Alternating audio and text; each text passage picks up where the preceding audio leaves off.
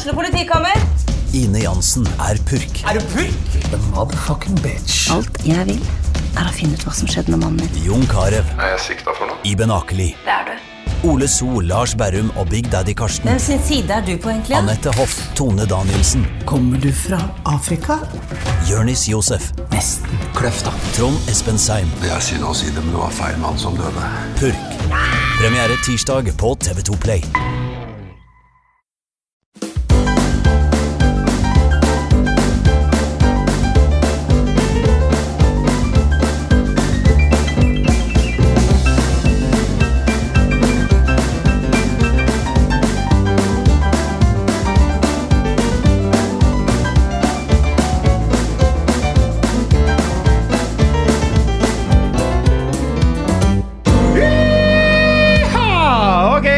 Knall, det fredag, og vi hopper rett på reklame. Ønsker du å sitte bak spakene på en kraftig gravemaskin, flytte masser med en kraftig tippbil, eller kjøre annet tøft og moderne utstyr i ekte vestlandsnatur og i et fantastisk arbeidsmiljø?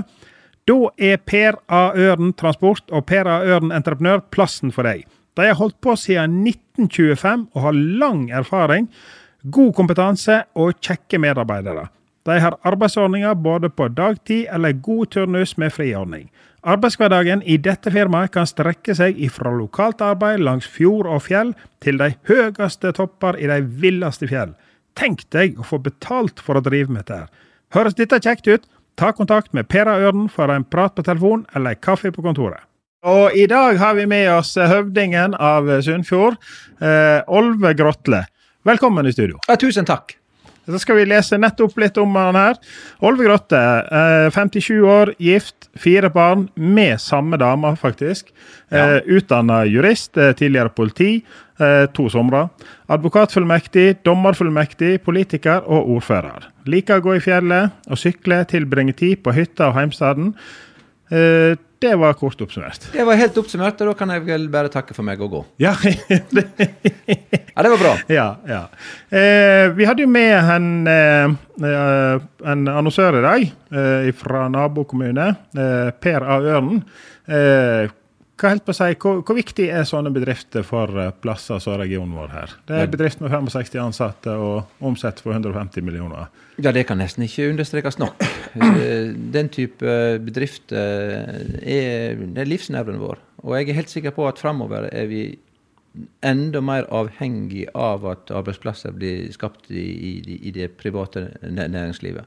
Nå høres jeg kanskje allerede kjedelig ut og avslørt meg, men det er et faktum. Ja. Og alle disse små og store bedriftene rundt om langs med hele kysten vår, det er livsnerven vår. Ja. Så vi nødt til å støtte dem, og vi må heie dem. Og akkurat denne bedriften her er jo opptatt av veier. De lever jo av og på veien. Ja. Så her må vi også ha et ekstra blikk på at vi har veier som gjør det mulig å komme fram med varer, og veier som trygge, og som gjør arbeidsdagen best mulig for de som kjører, yrkessjåfører. Og i disse dager så venter vi jo spent på en strekning her i vårt område, nemlig denne Halvbrennslia, som jo kalt yrkessjåførenes mareritt. Ja. Og håper jeg jo at den da om en tid kan forsvinne som gjennomkjøringsvei, og at vi da heller får en ny E39 forbi. Men sånn enkelt forklart, for det er ikke så lett for oss vanlige å følge med i politikken, men altså, hvor tid blir dette bestemt? Og hvis det blir bestemt, hvor bestemt det, og hvor tid blir det, helt å si? Ja, det du spør om nå om det prosjektet, E39 forbi Førde, om det vil komme. Det skal inn i en plan. Og det vil vi få vite i løpet av ganske kort tid, for et så stort prosjekt må inn i NTP, som vi kaller det, Norsk Transportplan, og det der de store tingene blir avklart, og det da Stortinget som da behandler den til slutt. Og et slikt prosjekt som vi snakker om nå, må inn i NTP.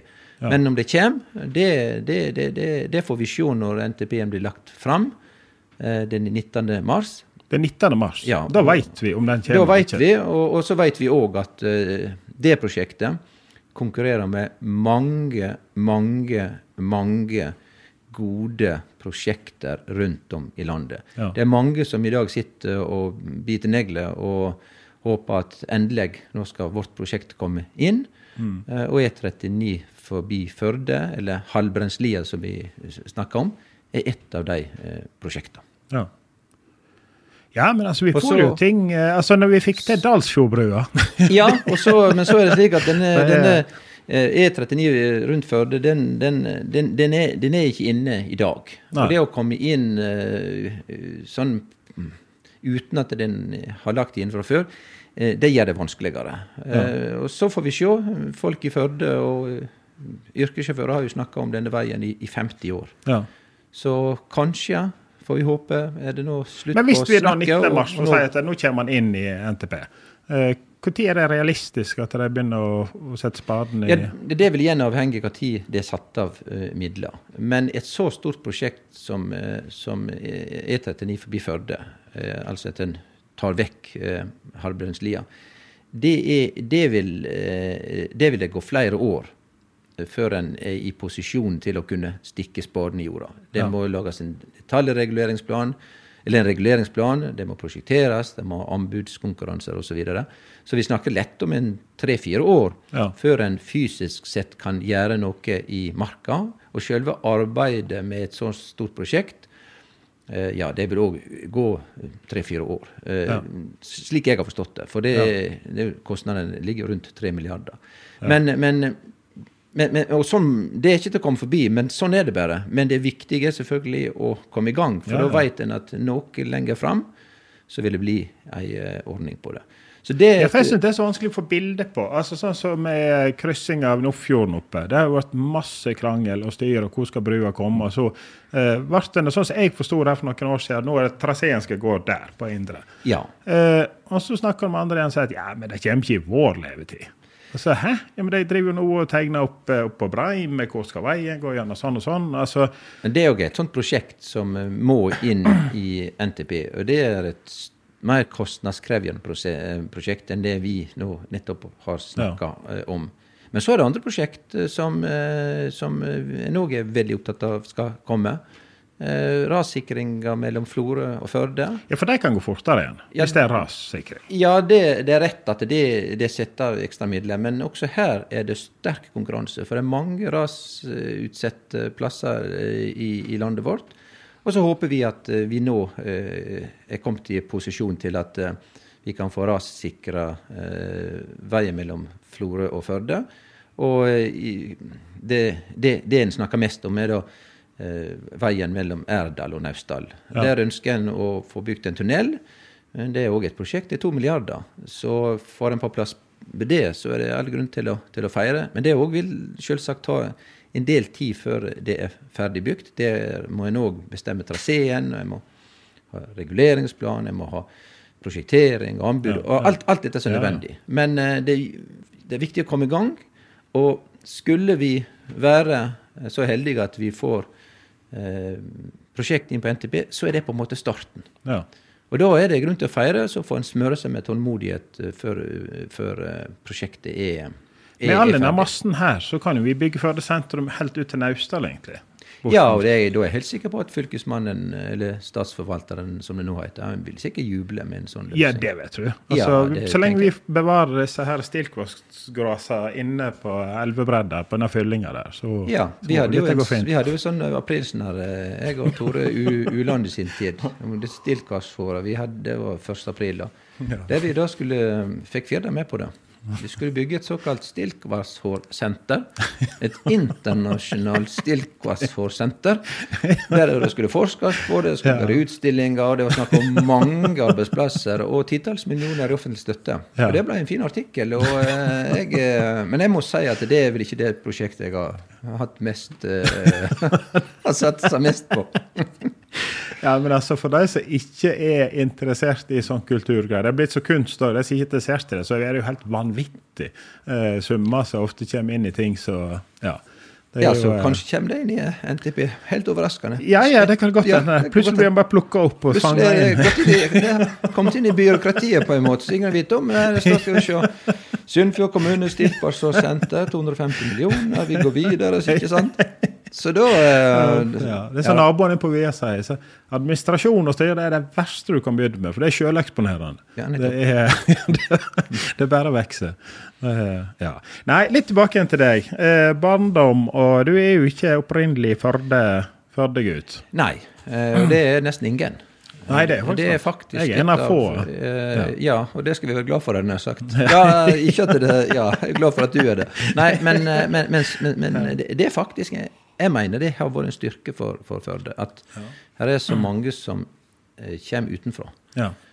Ikke bare fordi at det da enklere å bli kjent med folk når de kommer utenfra, for det så mange i samme båt. Men jeg tror at det viktig for en plass, at du får nye impulser, og at ikke en henger for mye igjen i gamle ting og familier og så videre. Ikke noe negativt om det, men det har noe med dynamikken, det har noe med endringsviljen, det har noe med synet, det har noe med det å plukke opp impulser utenfra. Så jeg helt sikker på det har vært viktig. Men tilbake til Bremanger, eller til Bremanger. Det der du fra? Ja, jeg fra Grotle i Bremanger, helt ut med havgapet. Ja. Der har jeg vokst opp med krabbetegner på åringsmåter. Ja, det har jeg med sjøvatten og storm og kuling. Jeg hadde flåta, jeg og en kompis heter Ole. Ole Olve, det var jo et litt negativt slagord der ute en periode. Ja, vi fant på forskjellige ting. Ole Olve, var det noe som hadde skjedd? Ja, Ole Olve, og så var det. Nei, da bygde vi oss flåter med isopor og alt mulig sånt. Helt uten tanke på redningsvest og alt sånt. Det var for feiginger. Ja. Jeg vet ikke om det var oppfunnet på den tid. Så vi vokste opp, og det gikk bra. Så var far min fisker. Var vekke store deler av året. Var en linefisker. Kjenner godt til den bransjen. Så jeg var vokst opp i en litt sånn typisk småbruker fiskerfamilie i Bremanger. Det det går da? Nei, han kom fra gård. Vi hadde ikke det. Men det litt sånn typisk at en litt fisker og litt sånn småbruker. Far min hadde en banklinebåt, så han hadde det så fulltids for før i tiden så var jo altså mange av de fiskerne nå de kanskje de har bedre utstyr og større tanker, og de får fiske mye fortere, sant? Altså større kvoter, sånn at de kanskje, de som var vekke 8 måneder i året før, de vekke 3 måneder i året nå, kanskje. Ja, det kan faktisk være helt omvendt også. Det litt ulikt. Det på line, kanskje. Det ulikt. Du har ulike fiskemetoder. Du har ringnoter, du har trålere og bankline, og alt dette som jeg ikke regner med at en fra VIA har satt seg så veldig godt inn i. Det ville være overraskende og faktisk litt mistenkelig. Neida, det greit. Nei, så det har jeg vokst opp med. Og jeg har også vokst opp med det å ha en far som du vet langt vekke, og som du hører på nyhetene at det stygt vær. Så jeg har også fått kjent på det at når det ula og stormer i Bremanger, så husker jeg godt at jeg som 12-åring var faktisk litt engstelig. Ikke for meg selv og vi som var i huset, men han som da var vekke. Men han kunne være på Rockhall eller noe helt andre plasser og ha altså, fint vær. Ja. Men akkurat dette husker jeg, og dette sitter litt i. Og jeg kjenner på det når jeg ser den der redningsskøyta. Så blir jeg litt sånn blir faktisk litt sånn rørt av det.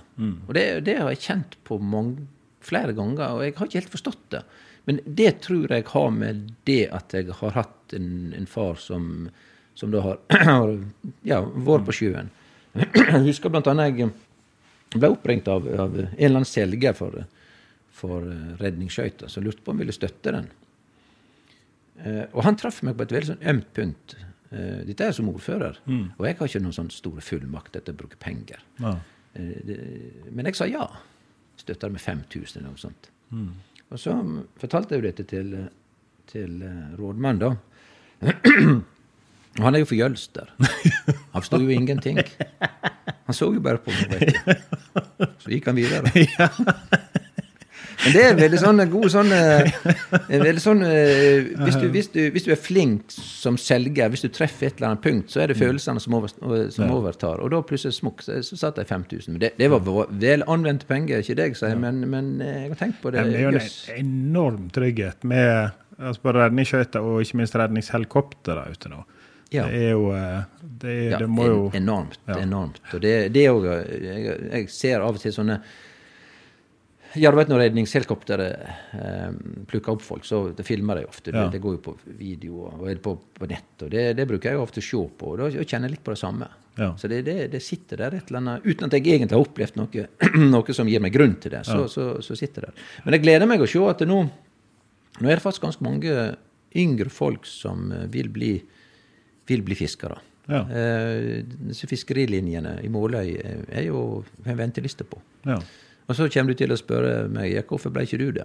Og jeg har i hvert fall ett svar, og det så enkelt at jeg var i hvert fall veldig sjøsyk. Ja. Når far min hadde en båt, og når vi reiste til Måløy, og veldig mye Måløy, og slippa, som vi kalte det, altså, han vedlikeholdt båten og skulle levere fangst og sånn, så var jeg med. Og jeg kan si deg at jeg har hatt mange turer fra Bremanger til Måløy, utom land, som vi sier, I sikkert fint vær for de som var vant, men for meg så var det en skrekkelig opplevelse, for jeg var så sjøsyk. Og du skikkelig sjøsyk, jeg har vært en gang.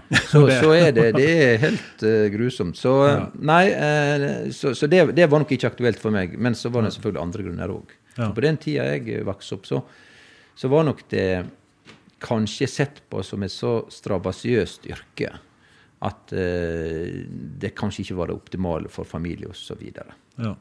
Men I dag det annerledes. Ja. Og det ser vi på rekruttering, og det må jeg si gleder meg for. Ja, det faktisk noe av de store ressursene våre, som vi kan bruke av fremover. Så så veldig kjekt at det kan være litt av de lokale, litt små som driver på, at det ikke kun så store. Ja, og det sikkert noe dilemma knyttet til det. På den ene siden skal du da finansiere et stort fiskerifartøy, så det på hundrevis av millioner. Og da må du ha kvoter eller retter til å fiske. Og så blir jo slike ting kjøpt og selgt, og da kommer man inn I en slags ordning der det kanskje vanskelig, og for vanskelig å slippe nye til. Jeg tror det en ulempe, og det for rekruttering. Men også oppi alt dette da, så har han I hvert fall fått en mye bedre fiskeriforvaltning for fiskeriressursene våre. Du kjenner selvfølgelig til et av de største fiskerier vi hadde. Det faktisk verdens største bevegelige biomasse. Det silda. Ja. Og den ble jo nedfisket. Og så plutselig så har den kommet opp igjen. Og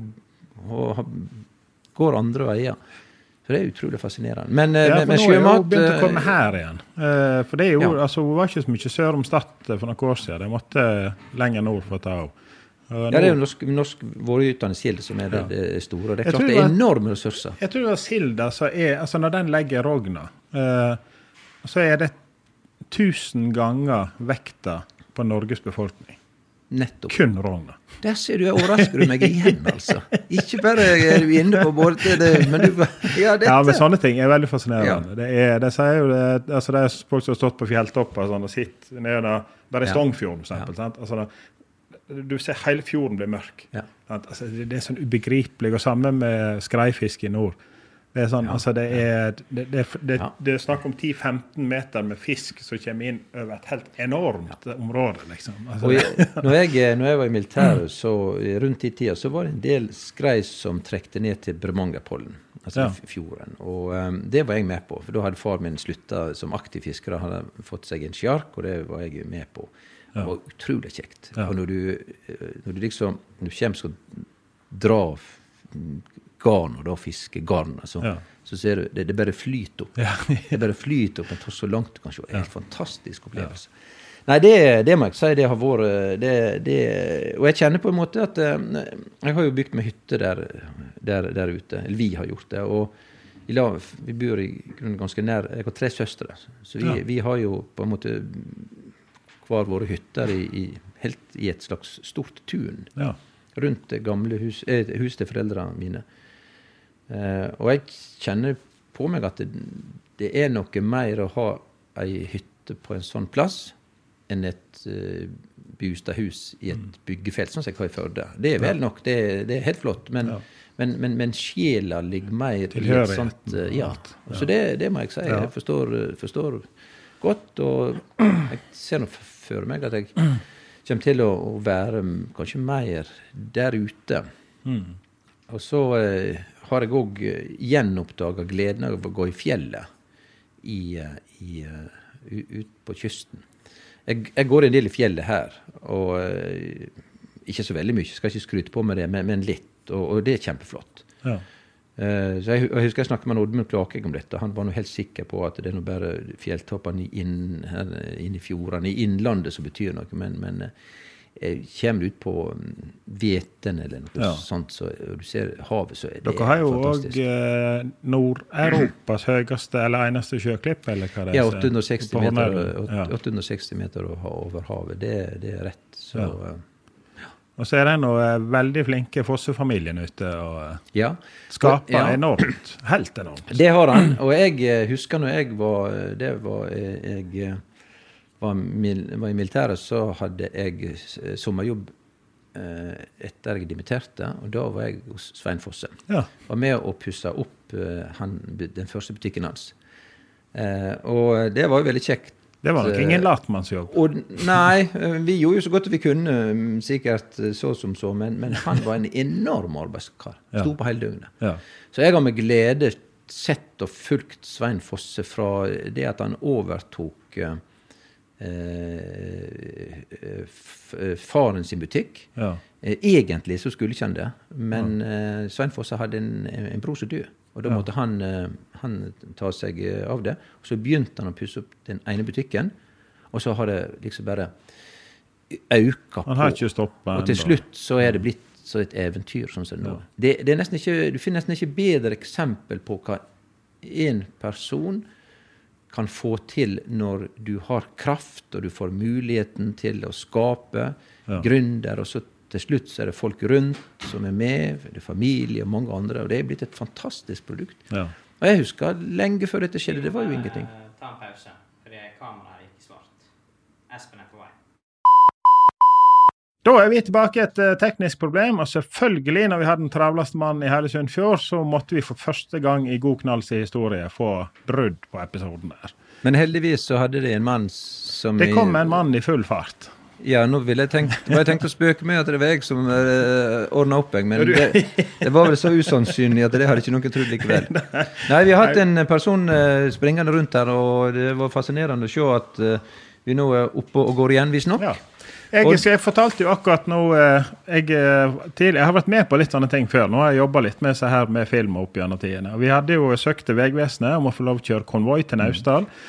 Fikk et vindu på et kvarter eller noe sånt. Vi hadde dirigenter ute. Vi hadde 8 filmfolk plassert på forskjellige plasser. Vi hadde kamera i lufta. Vi hadde kamera på båt. Vi hadde veldig mye som skjedde.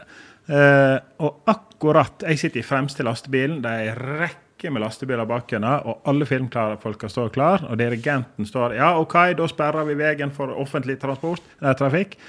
Så kommer han og gjør beskjed, helsiken, han hadde ikke batteri på telefon, og da var han nødt til å ha en ny telefon, for han var nødt til å ha telefon til det hovedkamera. Og da står vi ute litt forbi Erdalen, men ok, hvordan sier vi det da? Det er ikke vits å gjennomføre, hvis ikke vi har en ny telefon.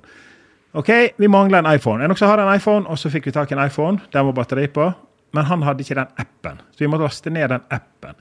Og det var for dårlig dekning til å laste ned appen. Og så begynner han dirigenten. Simon, nå må vi nesten kjøre konvoien her nå. Vent litt. Og så ser jeg bort til grøfta. Der står noen polakker og røyker. Og jeg, hello, do you have wifi? Yeah, come on. Ok, Og vi opp I huset hans og begynte å koble oss inn på nettet deres, skrev en kode og stod og lastet ned, og han for Vegvesenet. Hvis ikke denne konvoien begynner å gå nå, så avlyser vi hele greia. Så bare vent bitte litt, skal vi se på walkie-talkie der. Nei, det med filming og sånn, det utrolig mye mer enn folk tror. Altså. Det men de fikk det til? Vi fikk det til. Ja, det fantastisk. Det det. Men, vi får sikkert dette her også. Ja, da, jeg synes det ser lovende ut, så jeg tror nok at det ikke den tekniske kvaliteten som Nei, det veldig flinke. Sannsynligvis mer innholdet I sendingen. Men nå får vi, nå får vi gjøre vårt beste. Nei, var Svein Fosse? Vi var I ungdomsåret dine, og du har jobbet Svein Fosse. Ja, det det vi snakket om, og, som en virvelvind, og hvor viktig det å ha sånne folk som han, og så det jo et eventyr å komme bort der, spesielt om sommeren, og se alt som der. Og nå, litt rart, nå I sommeren, koronatid og alt det der, så plutselig så fikk jeg en SMS fra en som jeg vet bor I New York. Ja. Så spurte han meg, det her du kommer fra? Og en jeg var kjent når jeg studerte. Ja da, og da var han ute på Grotlesanden. Bodde han hos Svein Fosse, og så skulle han gå opp på Veten. Ja. Så jeg lurte på det der. Nei, han hadde alltid hatt lyst til å reise til Kallevåg og på Veten. Og sitter han I New York, og så merkelig. Det fantastisk. Verden ikke alltid så stor. Nei, det klart at alle disse bildene som du ser på Instagram og så videre, gitt det vel et sånn løft for det. Og kanskje har vi blitt litt sånn tunblinde, vi som bor I denne naturen vår. Vi greier ikke å verdsette det nok. Nei, og så må vi oppdage det på ny når vi ser disse bilder. Nei, dette vi hadde jo disse bysidene med Førde by og Florø by, og vi hadde jo også da Harstad, Narvik, Tromsø og Bodø. Så jeg var mye oppe I Nord-Norge der og så hvordan litt av dette nå snart 10 år siden, men jeg så hvordan de marknadsførte Nord-Norge som ett felles, og mye asiater, alt mulig de får. Enormt turist Lofoten oppe, det var blitt helt nedrent, helt på seg. Så der sa jo Even Hole som var med oss I gjest også, at vi har det jo like fint her, men bare ikke si det til noen. Ja, det mye å holde det skjult. Det jo det, det noen perler. Nei, Svein Inge Foss, de sier jo det der ute, at hvis du leter etter han, så bare stå I ro hvor så helst der ute I et kvarter, så passerer han deg. Ja, men det ganske godt, det ganske godt sett. Ja. Ellers, når du får ifra heimstaden helt på seg? Ja, det jo slik at det jo ikke videregående skole I Bremanger, så når jeg var ferdig på ungdomsskolen, så reiste jeg I lag med flere kompiser til Florø, gikk på videregående skole der, og hadde 3 kjekke år I Florø. Og dette jo liksom viktige år I livet, så det som skjer... På Vinjammer og... Ja, og mange ting der, og det klart, vi bodde jo på hybel, og mange historier der som selvfølgelig ikke tåler dagens lys, men nei, det var ganske kjekk tid, og jeg kjenner godt Florø-sjela, og liker godt den jargongen de har. Veldig direkte, både positivt og negativt, og veldig glad I Florø. Liker terger der. Ja, men det veldig sånn vennskapelig. Men det har litt med at når jeg kom fra Bremanger, så ble vi, I alle fall av handelsstanden, jeg vil ikke si vi ble sett ned på, men vi ble I alle fall sett på som noen som, kom inn til byen. Ja, kanskje var litt sånn, jeg vil ikke si kriminelle, men litt sånn halvkriminelle. Da måtte vi jo leve opp til det ryktet. Nei, jeg tuller nå, men det var kanskje ikke sett på de som hadde nok penger til å kjøpe, eller hva det nå var. Så det merker jeg litt, at det var en litt sånn. Men egentlig veldig lite. Men var litt sånn, og så, når jeg da ble ordfører i Førde, så kom jeg litt inn I denne Florø-Førde. Den har jeg aldri egentlig vokst opp med, og har egentlig aldri helt forstått, og forstår det I grunnen ikke I dag heller, og egentlig synes det negativt. Litt sånn vennskapelig kiving, det bra. Ja, men av og til... uten at jeg kan historie helt, så var det vel litt mer sånn før. Og så var jo det klart, det var jo byen, sant? Med kysten og alt, og så plutselig kom vi og stjele roller der, sant? Det klart, da blir det litt ekstra. Og så... Nå de fortsatt byen, så vi tror ikke vi skal gå så langt, men det klart, det jo en del...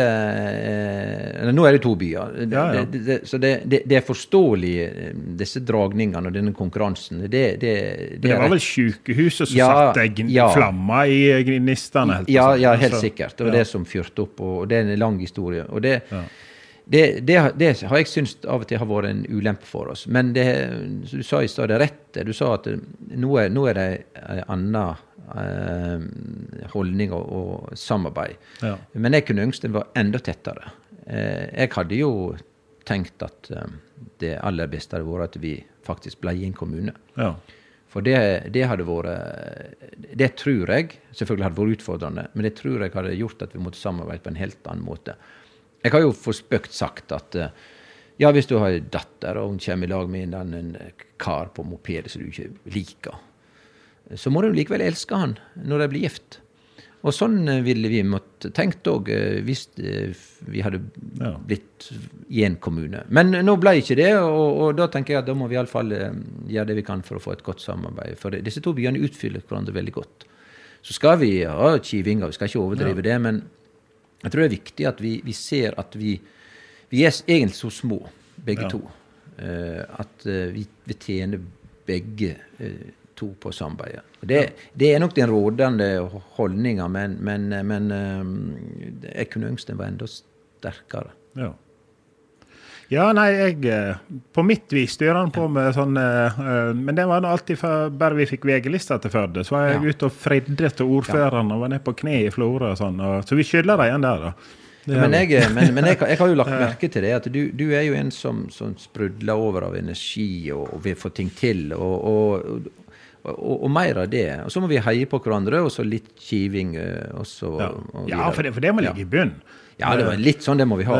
Så, men jeg må si, jeg hadde jeg har folk jeg kjenner fra Florø enda, og som jeg har sagt, det miljøet der ute, kystmiljøet, jargongen, måten de på, jeg har veldig sans for det, og faktisk noe av de tingene som jeg har tenkt, hvis jeg nå skulle skifte som beite politisk, at det hadde vært kjekt å kunne vært med og fått ting til der og da tenker du hvis du kommer videre til Stortinget? Ja, hvis det skulle, du spurte om det I stod I pausen her, og det sånne ting som jeg på en måte kunne tenkt jeg har vært kjekt å få vært med på og fått ting til. Han har sagt overalt I fylket. Og så spurte du meg da om jeg hadde dette med politi, du spurte jo om det. Ja, du har jobbet hos politiet, det har jeg lagt merke til, men du hadde en politibil med SAB. Ja, jeg har gjort et litt sånn nummer av det på Facebook, for jeg synes den gamle gule SAB-en min, det kult. Ja. Men noen stor karriere har ikke jeg hatt, men jeg var et par somrer som lensmannsbekjent I Florø, og det var kjekt. Jeg har jo spøkt med det at jeg selvfølgelig skulle ha arrestert mange flere florebæringer enn jeg fikk tid til, men det for sent. Neida, det var kjekt, men det som jeg merket med den gangen, det var jo at det å arbeide I den etaten, det er mye sosialt arbeid. Du kommer bort I folk som har ulike utfordringer, så det er ikke bare sånn tradisjonelt politiarbeid som en tenker på. Og jeg var jo lensmannsbekjent noen sommer med Rolf Endestad. Så da var lensmannen en veldig, veldig ok fyr, altså. Det må jeg si.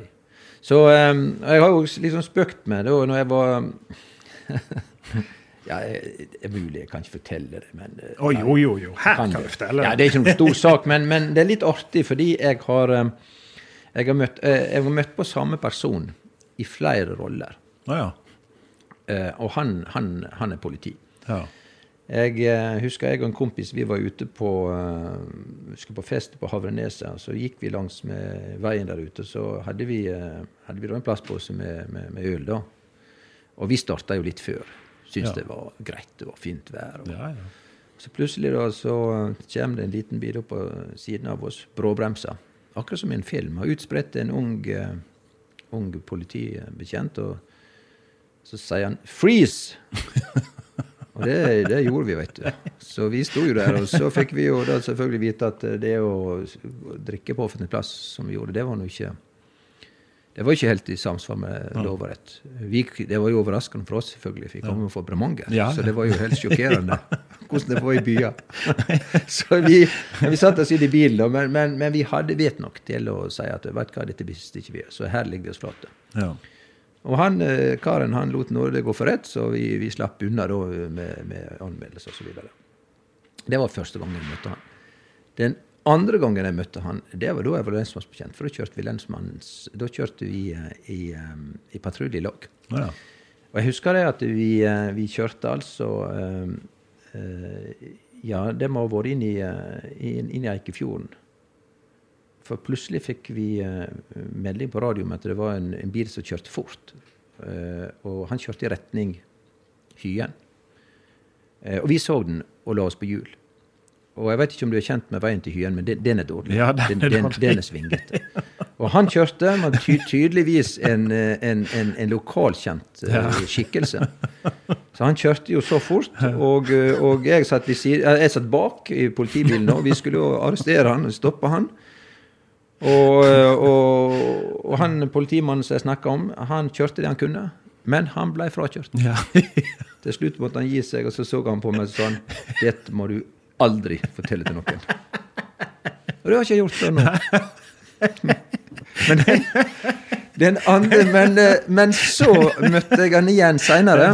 Dette svei på stoltheten. Ja, det var veldig. Men så får jeg få hoppe noen år fram da. Så kom jeg til Førde som dommerformektig.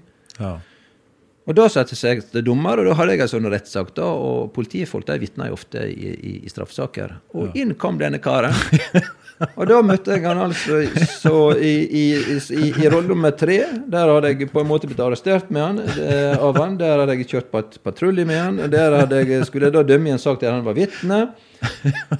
Og som ikke det var nok, jeg ble jo da advokat etterpå. Ja. Eller jeg gikk tilbake til advokat. Og da hadde jeg en sånn kriminalsak da, og var forsvarer. Og inn kom han igjen. Denne gangen så vittne. Og vittne da mot min klient. Jeg husker ikke hva det gikk og så videre, men da måtte jeg flire for meg selv. Det var samme mann som da gikk igjen i fire roller.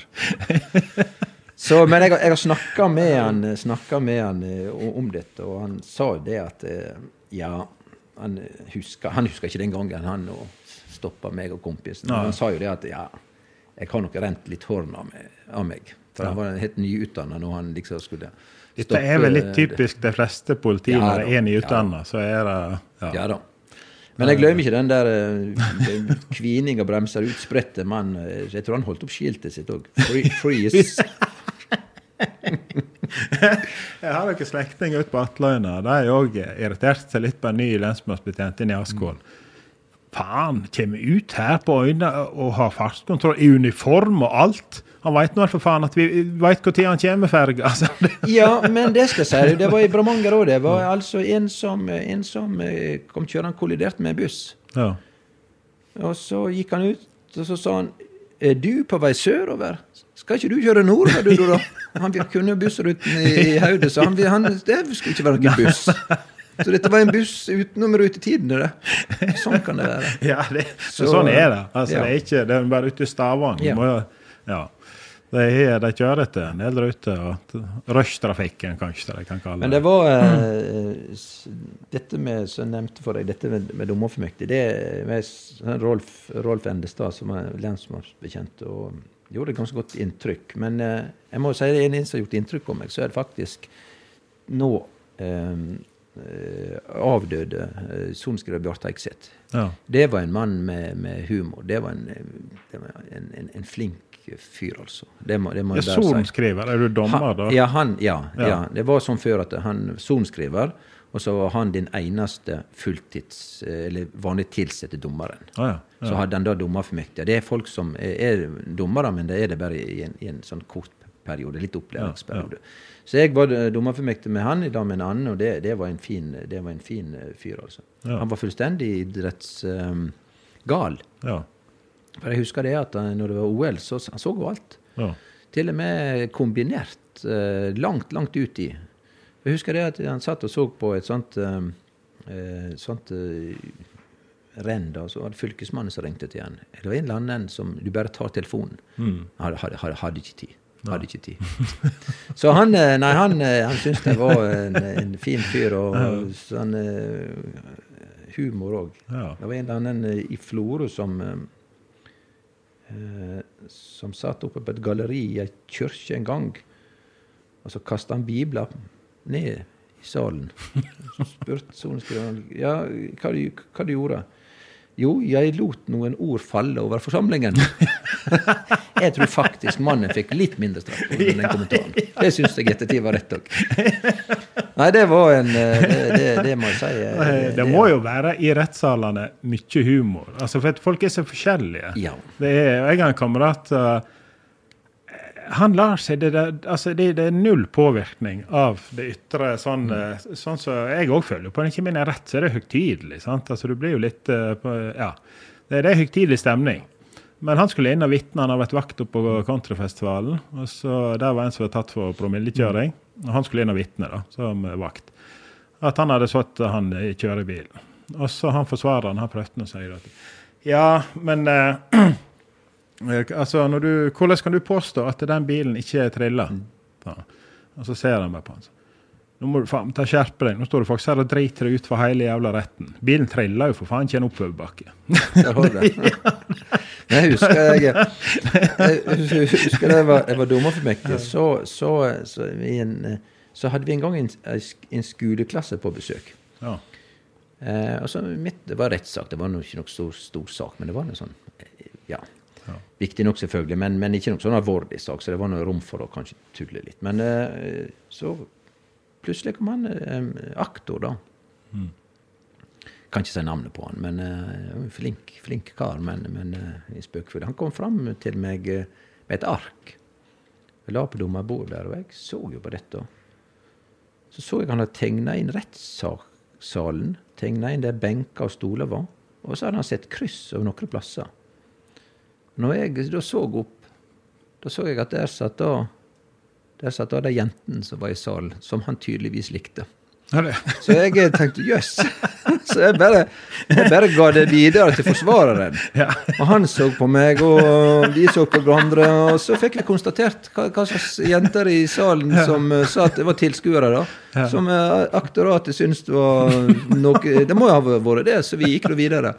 Påvirker ikke rettssaker i hele tatt, men det må være rom for litt sånn. Så jeg husker når jeg kom til, jeg begynte som advokat igjen og skulle prosedere saker for Eikeseter, så det var ikke slik at han tok lettere på meg enn andre.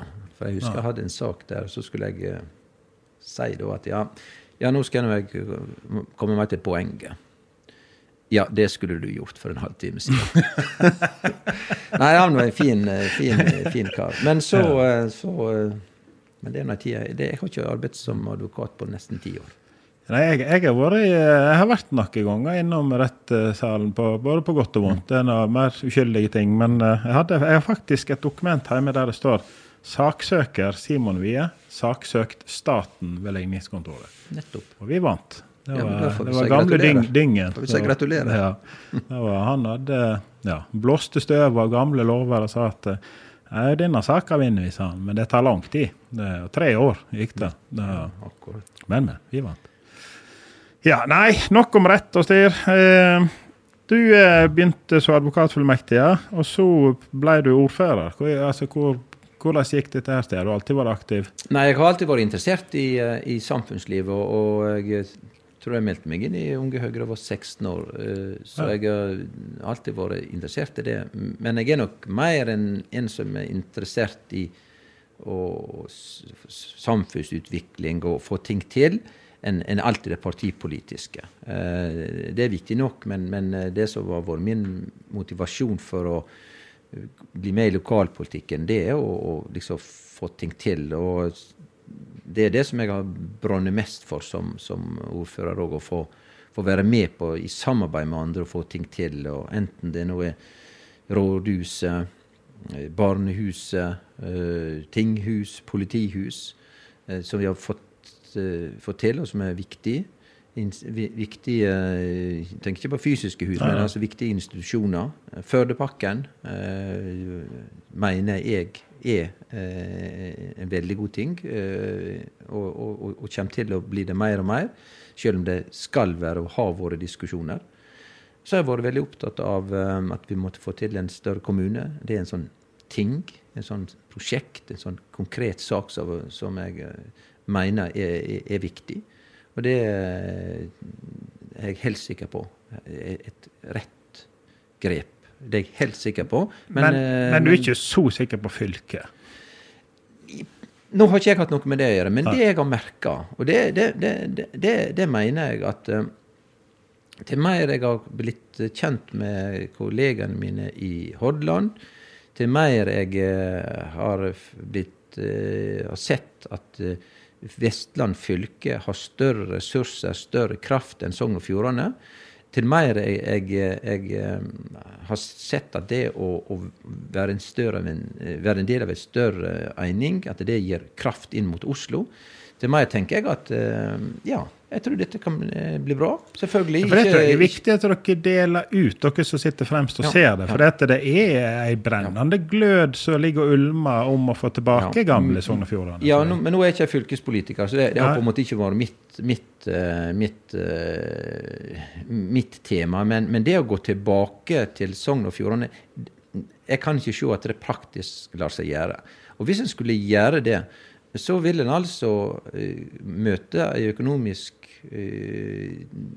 framtid som vil være veldig svak. Ikke bare fordi at tidligere fylkeskommuner har gitt fra seg både aksjer i SFE og brukt opp penger, men da vil vi bli en liten fylkeskommune.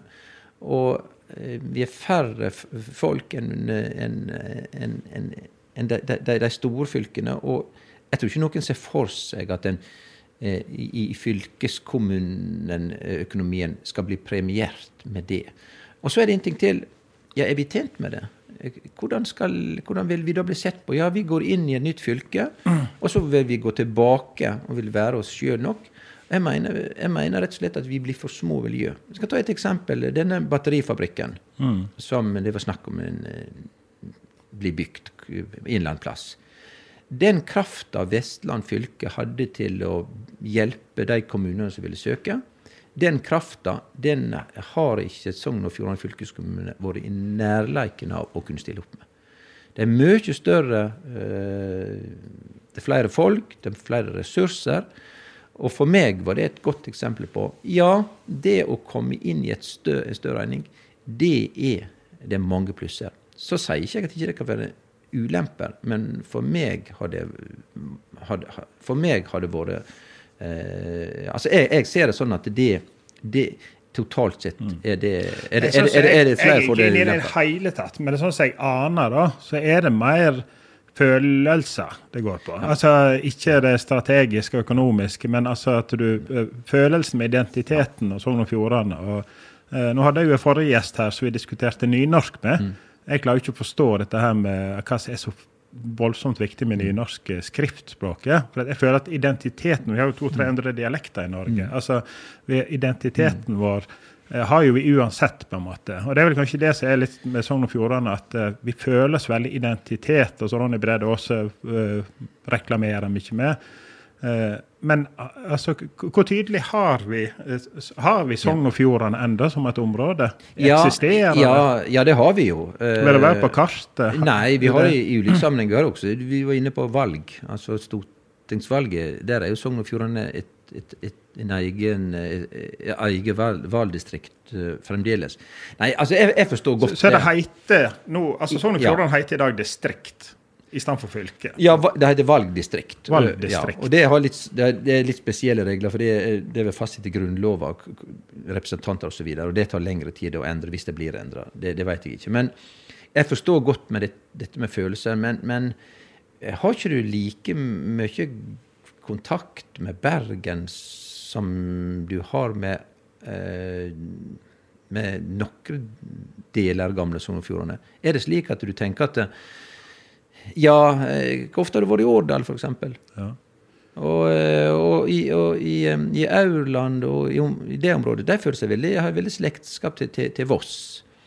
Og ut med kysten så vet jeg jo at det er mange sånne felles ting som gir gjenklang som har med kysten å gjøre. Helt ned til Sunnhordland. Så jeg tror at det vil nok ta lang tid å bygge den identiteten. Men det trenger ikke bety det samme som at en skal reversere det. Det trenger ikke bety det samme som at en skal oppgi et nytt fylke hvis det viser seg å være en bra ting. Og jeg tenker at når det nå er gjort, brukt så mye tid og ressurser ned i det, så er jeg opptatt av at vi må få det til å virke, framfor å begynne å reversere det. For det vil gå lang tid. Da vil en bruke masse tid og krefter i året fremover på nettopp det og hvordan vi skal gå tilbake til det som var. Så jeg tenker at det kan godt hende at selv om en var mot det, så mener jeg at nå må vi satse på dette. Og så vil du om en tid, ikke så lenge før du har gjester fra Sunnhordland. Det kan kanskje gå litt tid, men det er noe med å stifte nye kontakter og dyrke dem. Da ville vi til slutt få kanskje sånn vestlandsidentitetsfellesskap som jeg tror er bra. Jeg tror nok kanskje kunne vi fått på en måte følelsesmessig beholdt Sogn og Fjordane. Altså at vi kan si at vi fra Sogn og Fjordane. Men det må du kunne si, så lenge du vil. Det jeg tenker at kanskje det bør males litt mer opp under. Men så det er klart fornuften sier jo at vi i vest bør jo stå sterkere i lag mot øst. Sant? I alle fall bør vi slipe knivene litt mer og vurdere. Altså, jeg vil selvfølgelig ikke bruke slike ord, men det å styrke Vestlandet, det tror jeg er utrolig viktig, også for hele landet. Men du kunne jo ta dette litt i miniatyr. Du kunne jo tenke deg at en hadde samme tankegang når vi etablerte Sunnfjord kommune. Du kunne tenke deg at de skulle sitte i de ulike kommunene våre og si at nei, denne nye kommunen, vi har ikke noe fellesskap der. Nå dyrker vi det som vi har på den og den tettstaden, og det tror ikke jeg vi er tjent med. Kan ikke vi bare løse det hele da, med at vi kaller gamle Sogn og Fjordane på Sunnfjord, og så bare lager vi Norges største kommune? Det vil jeg være kjempehappy med, både Sogn og Nordfjord og Havs, hvis vi kalte det for Sunnfjord. Jeg tror vi må gå videre, Simon. Nei, vi kaller det for Sogn og Fjordane, men la gå, skal vi ikke ha. Altså, når du jobber som ordfører, det er jo det her du er mest kjent. Hva er det kjekkeste du gjør som ordfører? Ja, det tror jeg alt har svart på. Det er å være med på et prosjekt fra A til Å til det blir realisert. Det er å få være med og når det blir en idé, få se at den blir realisert, arbeide for det, og til slutt kunne være med og se at nå har det blitt noe. Så det er ikke å klippe snor og gå frem til 17. mai-tog? Nei, dette med 17. mai-tog, det er faktisk noe av det mest flaueste jeg går over. Ja, ikke å gå i 17. mai-tog, det går helt greit. Jeg er ikke så veldig komfortabel med det. Men jeg gjør det, og smiler og ler, og så videre, og jeg vil ikke klage på det, men jeg har hatt mitt flaueste øyeblikk der. Og det var på det første gangen jeg skulle gå der. For vi får jo av gårde i et hattefolk, som det heter. Og ned der, og der stod jeg, og så plutselig så var det en som sa at men du skal ha ordførerkjede på deg. Og det hadde jeg ikke tenkt på, vet du. Og det lå jo hjemme, så da måtte jeg jo sende kona mi hjem. Og da begynte vi gikk jo, vet du. Jeg kunne ikke stikke av. Så jeg fikk jo sendt melding til henne da. Så hun får jo av gårde, og så kom vi da, og midt i toget, altså midt i ruta, så jeg henne da. Da stod hun der, og så bare tok jeg et kjapp sånn sidesteg, heiv ordførerkjede på meg, og så gikk jeg videre. Og jeg følte ikke meg sær. Det var ikke mitt stolteste øyeblikk. Men det spilte jo ingen rolle, men ja. Nei, men det å få ting til, det synes jeg er kjekt. Og jeg er litt svak for det du ser fysisk.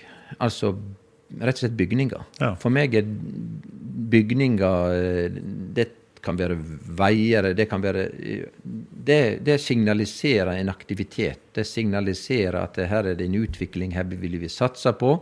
Så når de bygger et ny høgblokk i sentralsykehuset, så ikke det for meg bare et bygg som skal huse det innholdsmessige, men det også et signal om at her er det en utvikling, her er det en vekst, her er det en modernitet, og det så enormt viktig for sykehuset.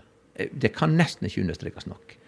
Og sånn det på andre områder også. Men hvor mye har dere også sagt, hvis vi tar sykehuset? Mer enn du tror. Ja, for det jo statlig, sant? Jo. Dere styrer kommunalt. Ja, men akkurat det der kan jeg si litt om. Nå skal jeg ikke overdrive.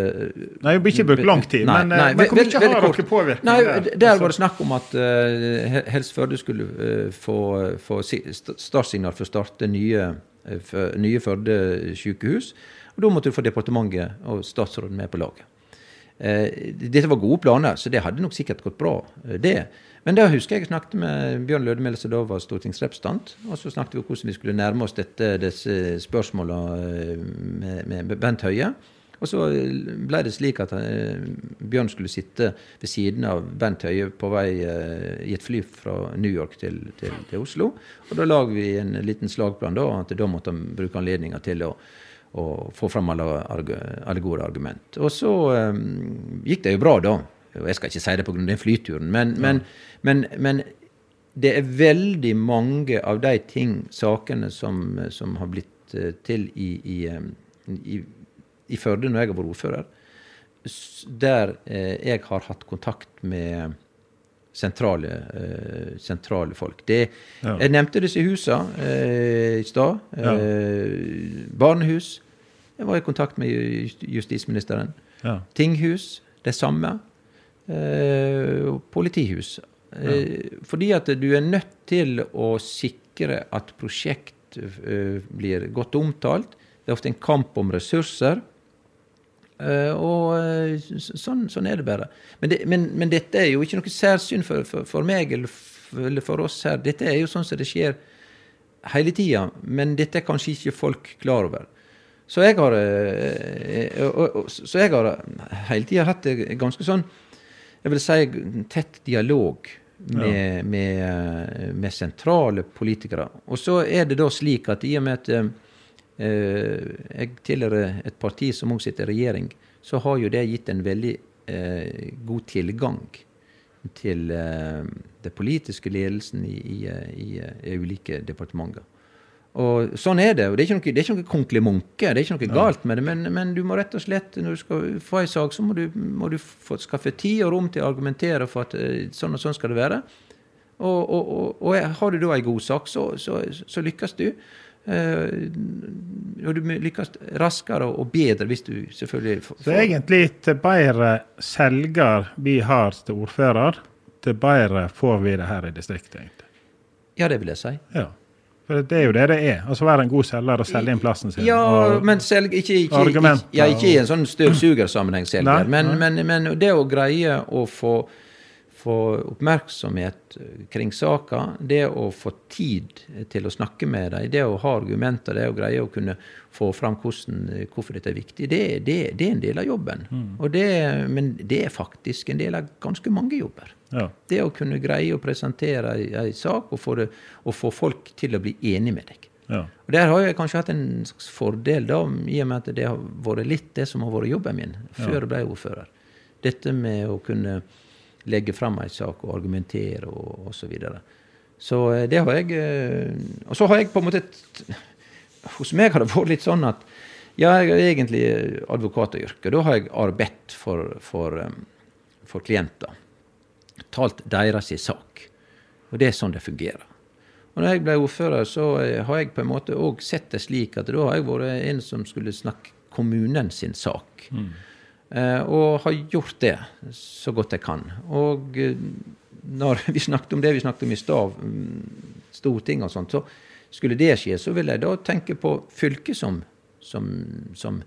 en som min klient. Så jeg vil alltid i mitt yrkesliv har jeg forholdt meg til de som har gitt meg oppdrag. Klienter, Førde kommune, Sunnfjord kommune, eller om det da skal bli andre.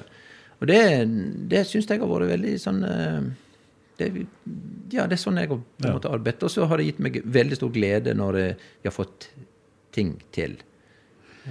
Jeg tror, og da tror jeg nok at Sunnfjord kommune har vært tent med deg som ordfører i 10 år. Ja, du profesjonell og dyktig i det, ja. Ja, jeg ikke så god på å ta imot skryt, så jeg tror vi må gå videre. Ok. Hva det absolutt kjedeligste med ordfører? Ja, det tror jeg kan si. Det møter som liksom bare drar ut i det uendelige. Ja. Og det hender rett som det. Og av og til har jeg gått ut av sånne møter, så har jeg tenkt disse timene får jeg aldri igjen. Ja. Og det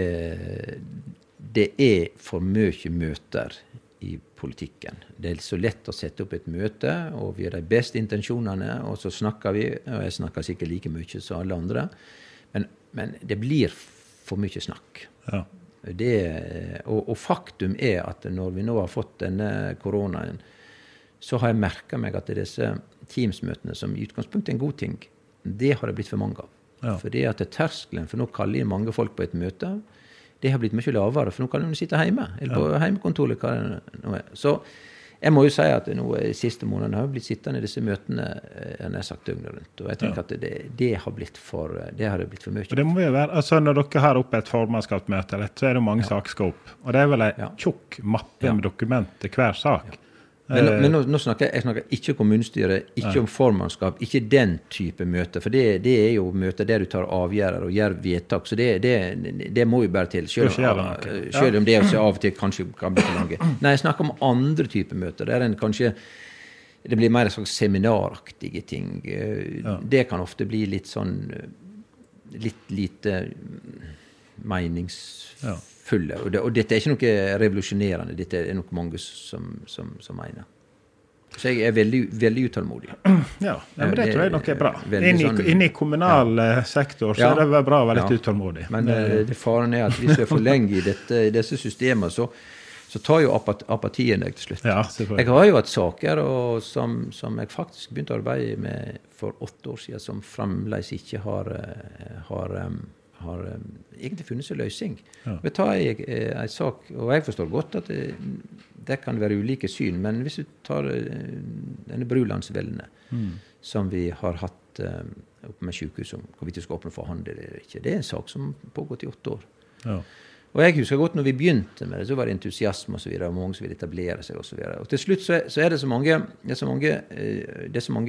interesser, det så mange motforestillinger, det så mange innvendinger fra statlige, fylkesmann, fylkeskommune, statens vegvesen, at det blir helt sånn utarmende. Og jeg tenker, de som vil starte opp noe, som har tid og ressurser, det lett gjort at en rett og slett ikke orker mer.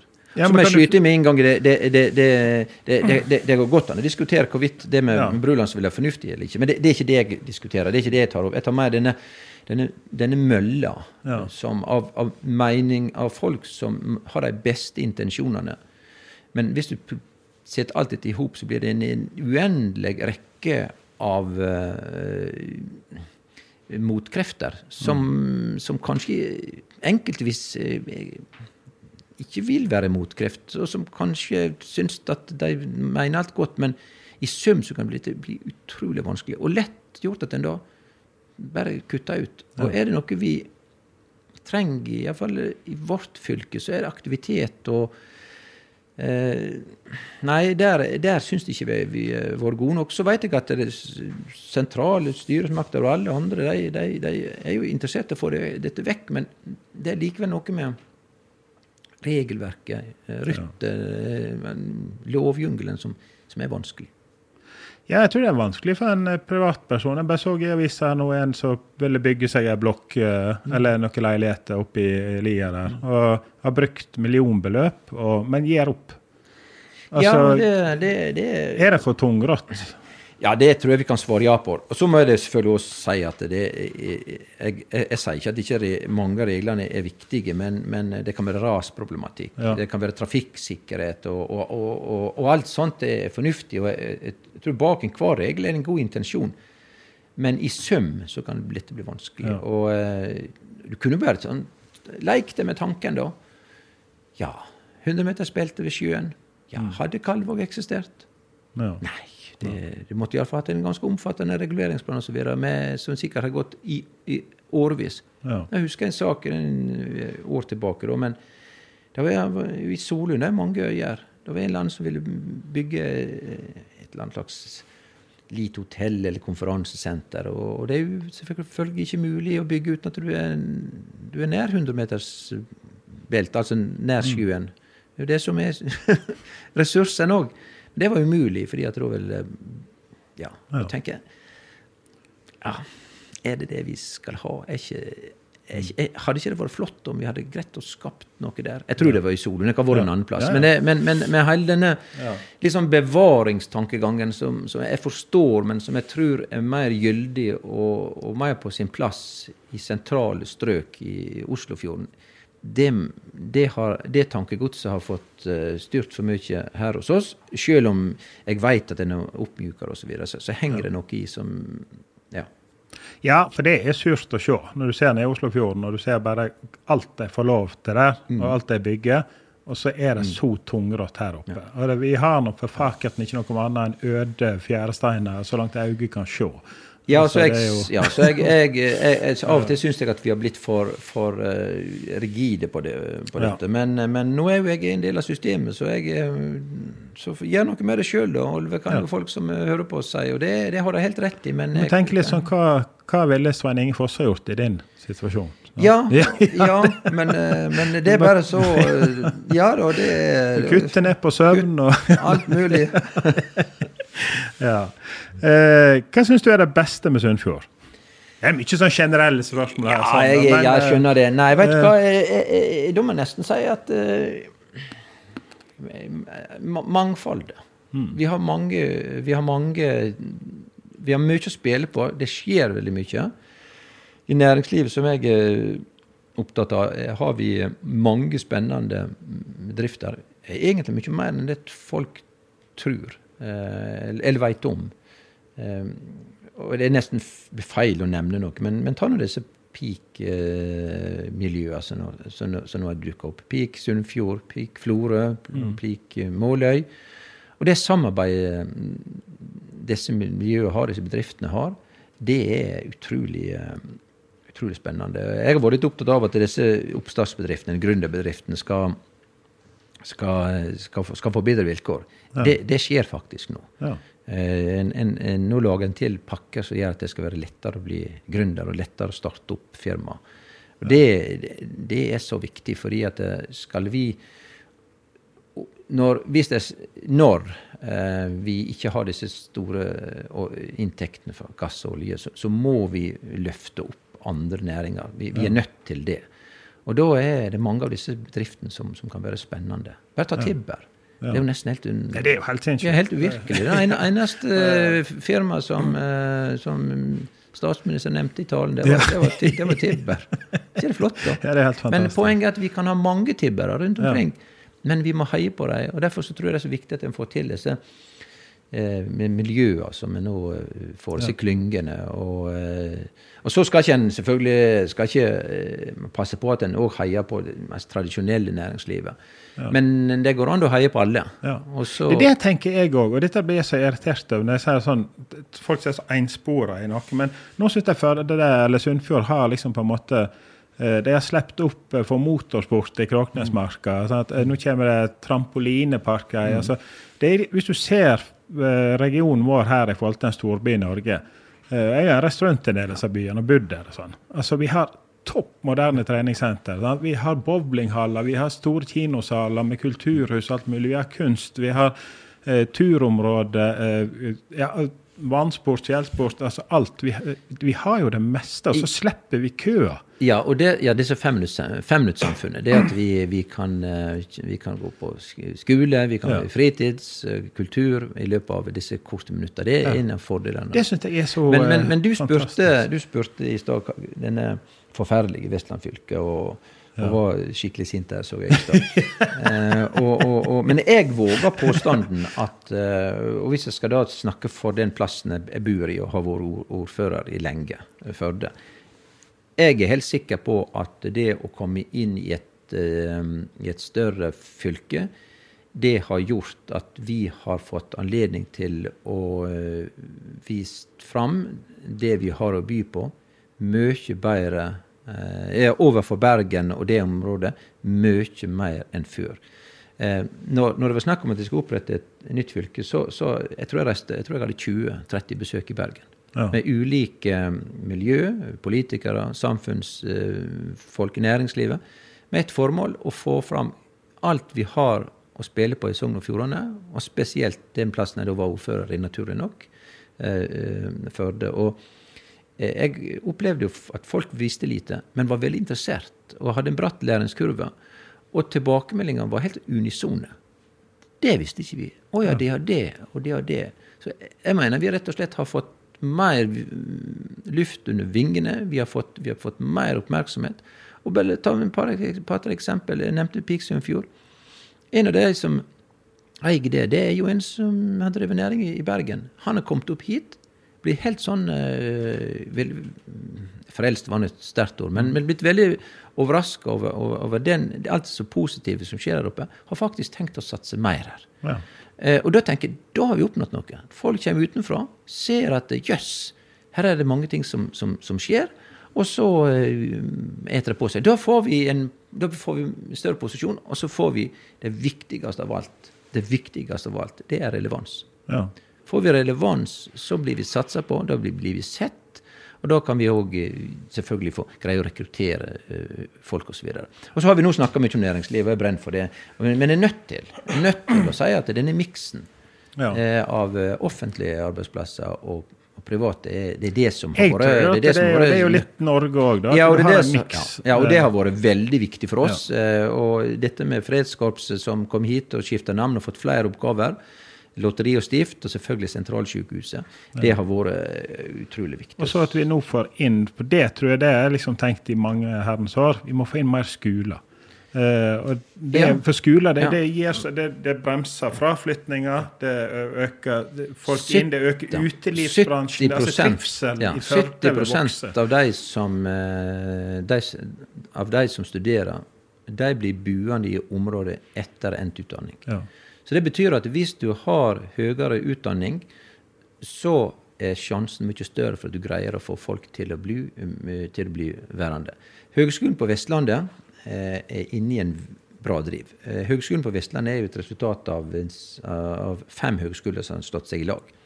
Det høgskolen, det var i Haugesund, Bergen, Sogndal og Førde. Og dette jo noen år siden, og nå Høgskolen på Vestlandet kommet i bra driv. De tenker å bli universitet.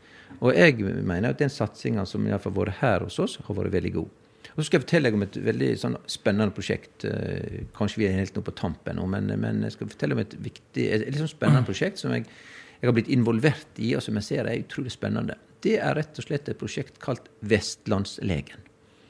Det et utdanningsløp, et legeutdanningsløp som Universitetet i Bergen nå arbeider med, der de da tenker seg at en viss andel av de som skal studere medisin, bli leger, en viss andel av de skal følge et helt spesielt opplegg, studieopplegg, og de kaller det 3+3.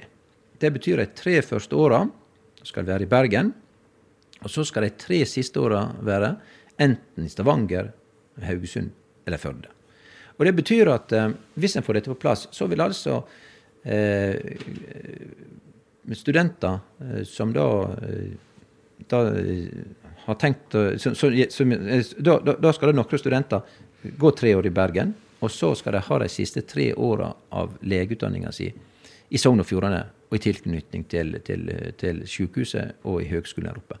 kan du tenke deg hva løft det også vil gi, som kompetansemessig, utstyrsmessig, medarbeidermessig, i det miljøet som vi har oppe på VIA.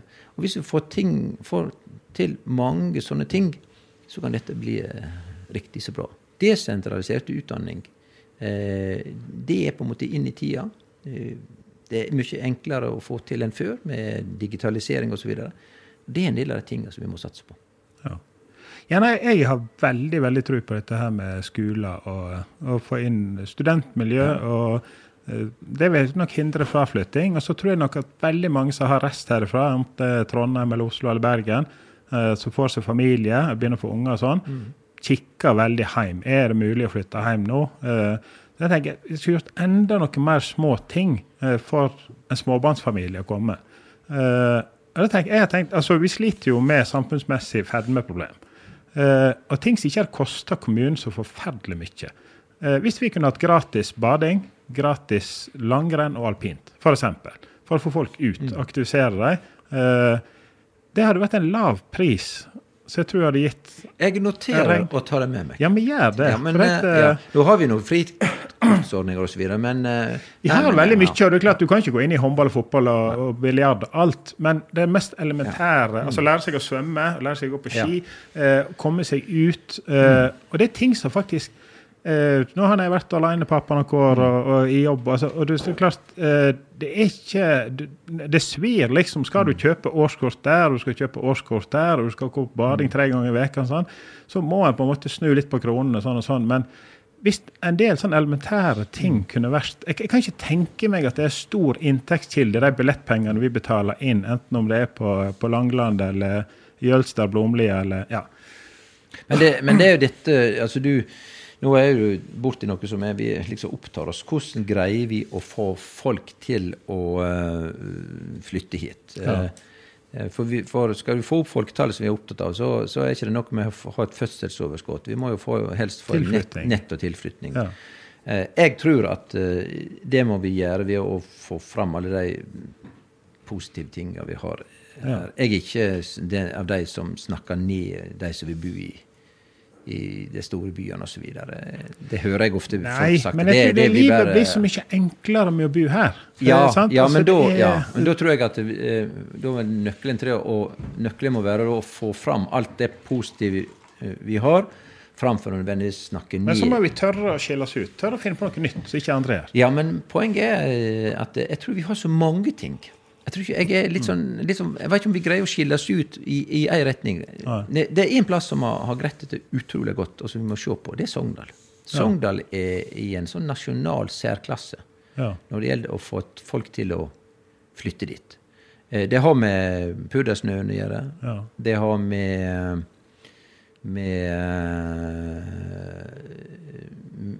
med høgskolen å gjøre, og med sikkert del sånne interessante bedrifter, men det er greit det. Det har jo vært veldig smartere med å få næringslivet og skole og fotball alt inn i samme gryta på en måte. Utnytte hverandre. Men det er et eller annet de har fått til som også omdømmemessig. Sånn, har de greit noe som vi... Så, men her er nok av positive ting å spille på.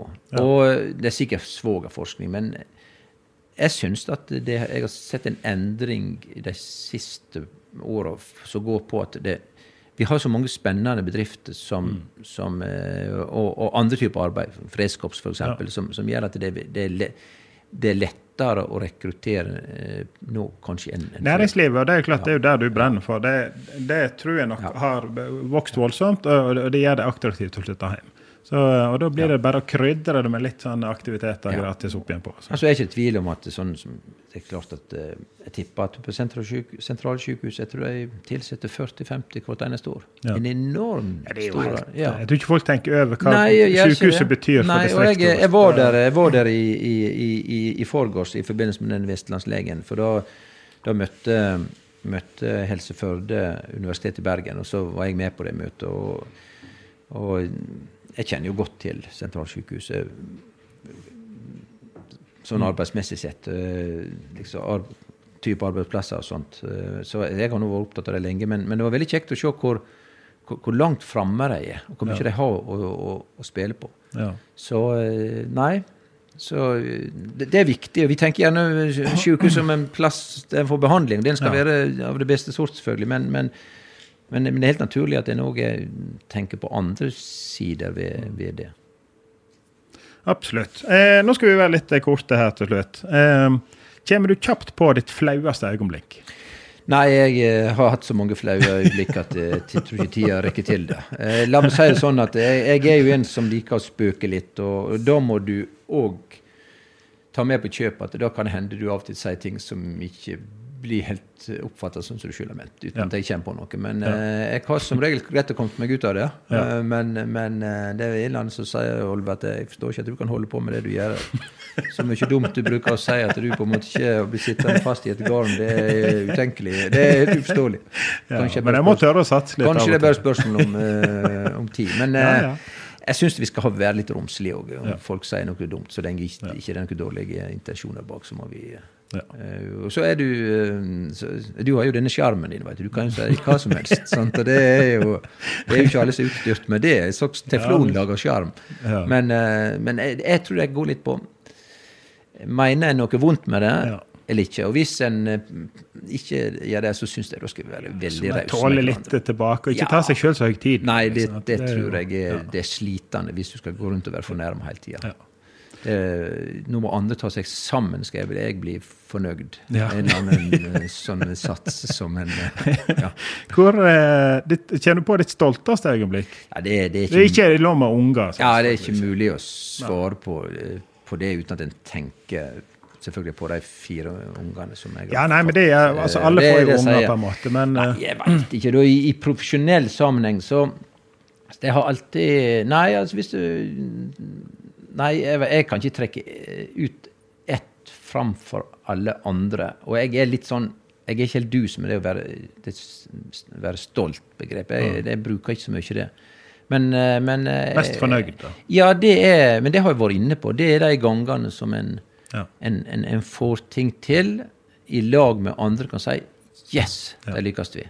Og så jeg liksom skrudd sammen i hodet at i det øyeblikket sier jeg, yes, så greier ikke jeg å sitte så lenge og tenke på det der. Da det liksom, da det neste. Ja, jeg kjenner meg igjen. Sånn som hverfor vi snakket om Førdepakken i sted. I det øyeblikk det kom på plass, jeg husker jeg la inn på Facebook at yes, nå fikk vi Førdepakken, nå det 39.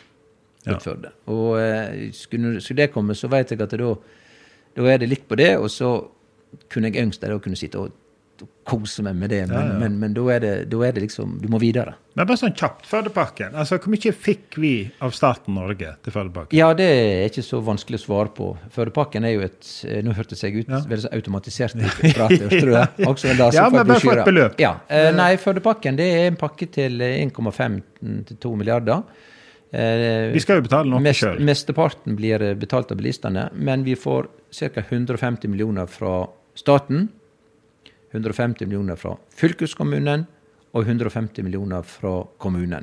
Altså 450 millioner. Nesten en halv milliard. Ja, nå det var i 2015-kroner og så videre, så det beløpet høyere, men så kanskje... Vi kan si vi har fått inn en halv milliard da, og til de som liksom har vært negative til at vi bruker sånn og sånn for mye, vi har fått en halv milliard til å utvikle vår plass. Fra det offentlige. Ja. Og så det litt mer enn det også, fordi at FRP har i hvert eneste statsbudsjett de siste årene sagt vi skal ha en ekstra sponsing av bompengeringene rundt i landet, så så Førdepakken har vi fått en 10-15 millioner hvert år de siste årene. Ikke nå, for nå ikke det i regjering, men mens jeg satt. Og det har på en måte gått litt sånn gått under radaren.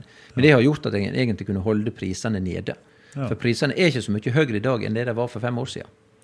Så det nok et stort innslag. Jeg har tenkt også at med sånne beløp og sånne penger, hvis du ser på store flyplasser, jeg kjørte feil en gang i England, og tok innenlands, jeg skulle på utenlands. Jeg vil ikke snakke mer om det. Jeg sprang 2 kilometer ved en sånn glassrør på rullebane. Men hvorfor kan ikke vi ha sånne for byggefeltene? Jeg noterer igjen. Gjør det. Rullebane innendørs, du kan sykle, gå til og fra. Ja, men nå får vi jo sånne autonome busser som kjører selv. Ja, det gjør vi jo. Men men det som liksom dilemma med Førdepakken, det at hvis du møter på bilister, så de irritert fordi at det for mye gang- og sykkelveier. Og da må du si at ja, men vi får noe bedre veier og så videre, og mindre kø og alt det der, og det rett. Så møter jeg på syklister, så sier de at jeg har alt for mye bilveier. Ja, men sier jeg, vi skal nesten bruke 800 millioner på det som har med gang- og sykkelveier. Og det også rett. Så det litt sånn, du må på en måte tilpasse litt argumentasjonen ut fra det du møter. Så jeg tenker i hvert fall litt sånn at selvfølgelig kanskje ikke en enig i alt, men totalt sett, dette jo bra for plassen vår. Ja, det helt... det lover og veien. Og jeg var enig i den veien skulle ikke vært der, og den skulle kommet før der, og den brua sånn. Det kan godt være at den ene mer fornuftig enn den andre, men totalt sett så det noe veldig bra. Tenk om vi ikke hadde fått dette. Jeg helt sikker på det. Og nå bygger en 3 ting. Nå bygger en gang- og sykkel forbi sentralsykehuset der oppe. Så nå begynner en snart på gang- og sykkel oppe med Rikets sal og få en undergang, slik at elever kan gå trygt på skolen, en undergang. I dag går jeg langs med E39. Og så jeg av det synet at det som skjer på Indre Øyrene er bra. Det ser nå ut som et anleggsområde. Jeg tror det blir bra. Og så nå har jeg lagt ut et nytt anbud på en ny gang- og sykkeltunnel, Klettetunnelen. For alle de som har gått gjennom der, de vet at det støymessig, og alle andre måter en egentlig forferdelig tunnel å gå gjennom. Nå vil det komme en ny parallell tunnel som forbeholdt sykkel og gang, og det kommer til å bli kjempebra. Jeg har personlig vært med og kjørt lastebilkonvoi med gamle amerikanske lastebiler gjennom med toghorn på. Nettopp. Og det heller seg godt for øra de som går på fortauet der. Ja, for jeg har hørt at flere de sliter med tinnitus etter dette her, så det bare å ta kontakt med advokat, Simon. Ja, jeg har vært på tinnitusbehandling selv i Tallinn en veke, så jeg kjenner godt til det. Hjelp det? Ja, veldig faktisk. Ja, hvordan fungerer det da? Nei, sånn som jeg fikk jo helt hetta når dette gikk veldig opp. Så jeg var jo inne og leste, og ble jo ikke mindre bekymret når jeg leser, for jeg så at Nigeria var foran Norge på behandling av tinnitus. Så i Norge så har det bare et lære å leve med det kurs. Mens der nede i mer sånn russisk stil, så de klarer ikke helt å sette fingeren på det, hva som fungerer best. Men de gjør 8 forskjellige behandlinger. Totalen blir bra. Men det alt fra massasje til hydrokortison inn i nasa som blir tatt bak, og det gjorde, og så måtte den være uten alkohol og koffein i noen måneder, men det gikk kraftig ned, ok, men det var jo kjekt men fryktelig irriterende. Men det klart, lære å leve med det kurset vi fikk i Norge også hjelper, for det bare å ikke tenke så nøye på. Men du jo en driftig kar. Vi snakket jo om pausen at du ville starte opp en ny type virksomhet. Det kunne bli et tinnitus-senter. Ja, det kan faktisk. Det en halv million folk i Norge som sliter med. Norsk institutt for tinnitus her på Via. Kanskje det. 250 arbeidsplasser på... Jeg har en idé om en ny festival også, men den må jeg vente litt med. Men da er vi inn på sykehuset litt sånn. Hvis du kommer nå inn på noe, hopper vi i hvert fall over tulltelefonen, så vi har brukt mye tid. Hvis du kommer kort, hvis du kommer inn på Stortinget, hva kommer du til å gjøre bedre for oss her? Jeg kommer til, som jeg sa i sted, jeg kommer til å for det første kommer jeg til å oppfatte meg som en som er representant for hele fylket. Alle tidligere fogderi, og det ganske viktig. Og så tror jeg kommer til å blinke meg ut noen saker som jeg kommer til å ville arbeide aktivt med. Og det tenker jeg må være saker som spredt på i hele fylket. Og så kommer jeg til å legge stor energi ned i de sakene. Og så kommer jeg til generelt å ha et veldig sånn fokus på samferdsel. Det blir nye oppsetten. Og næringsliv. Nei, jeg tror ikke jeg skal bli noen nye verken det ene eller andre, men det er samferdsel og for prosjekt. Så her er det mange uløse oppgaver. Og så det som har med næringsliv å gjøre. Og så er jeg opptatt av at vi skal se Vestlandet i sammenheng. Nå er vi et fylke, og jeg er opptatt av at spesielt i Bergen, de må også på en måte se oss enda mer. Og det tror jeg eneste måten, det er å være med der, og så trekke fram alt det som skjer der oppe, få fram alt det vi har å by på, Og det helt overbevist om at det vil bare være bra for oss, og da vil vi være ganske mange fra Stortinget som snakker om saker som gjelder i Sogn og Fjordane, og ikke bare de 3-4 som har vært fra før. Så det vil være en del av mitt... Noe av det viktigste jeg bare kom på nå. Vil du ta vekk spørsmålstegene bak Bergen på Flesland når du kommer ut? Det faktisk en sak som jeg definitivt ikke kommer til å spekulere mer på. Du tenker spørsmålstegner? Hva klovn som lager dette greiene? Du tenker på en Bergen med spørsmålstegner. Men det visst mange som stopper opp og lurer, og da har visst den som har funnet på det blitt fått det var det som var poenget. Men hva poenget? Altså, nei, jeg vet ikke. Jeg tror ikke det en sak for Stortinget. Nei, jeg tenker kanskje det ikke. Det må... Hvis du ikke reiser på Stortinget, da, vil du være ordfører i 10 års tid hvis du får muligheten? Jeg i alle fall ordfører i Oden, og jeg kan ikke ha et lengre perspektiv på det. Det som det flotte med dette, det at skulle jeg gå på Stortinget, så det jo spennende, det ville være et nytt liv, det har jeg lyst til. Men skulle det ikke være, så det slik at jeg har lyst til å være ordfører også. Ja. Så for meg det og det en veldig behagelig situasjon å være i. Ja. For det sånn politisk sett så har jeg jo en av de kjekkeste, mest givende og utfordrende jobber en kan ha. Ja. Så det saker for meg. Skulle jeg reise, så ser jeg frem til det, og det blir spennende, jeg skal gjøre mitt beste. Blir jeg værende her, så det så mange ting å ta i at det vil jeg være ferdig med på kort tid, og jobbe med nye ting i kommunen vår. Ja. Nei, men kjempelåt. Jeg tror vi har brukt alt for lang tid. Så men det var hyggelig. Litt teknisk problem, og veldig hyggelig. Kjempekjekt at du tok turen. Fint. Okay. Takk for at du fikk komme. Helt i orden. Ha det bra.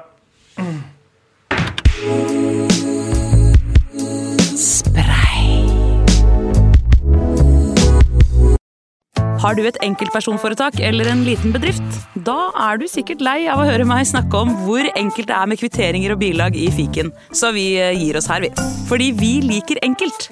Fiken, superenkelt regnskap.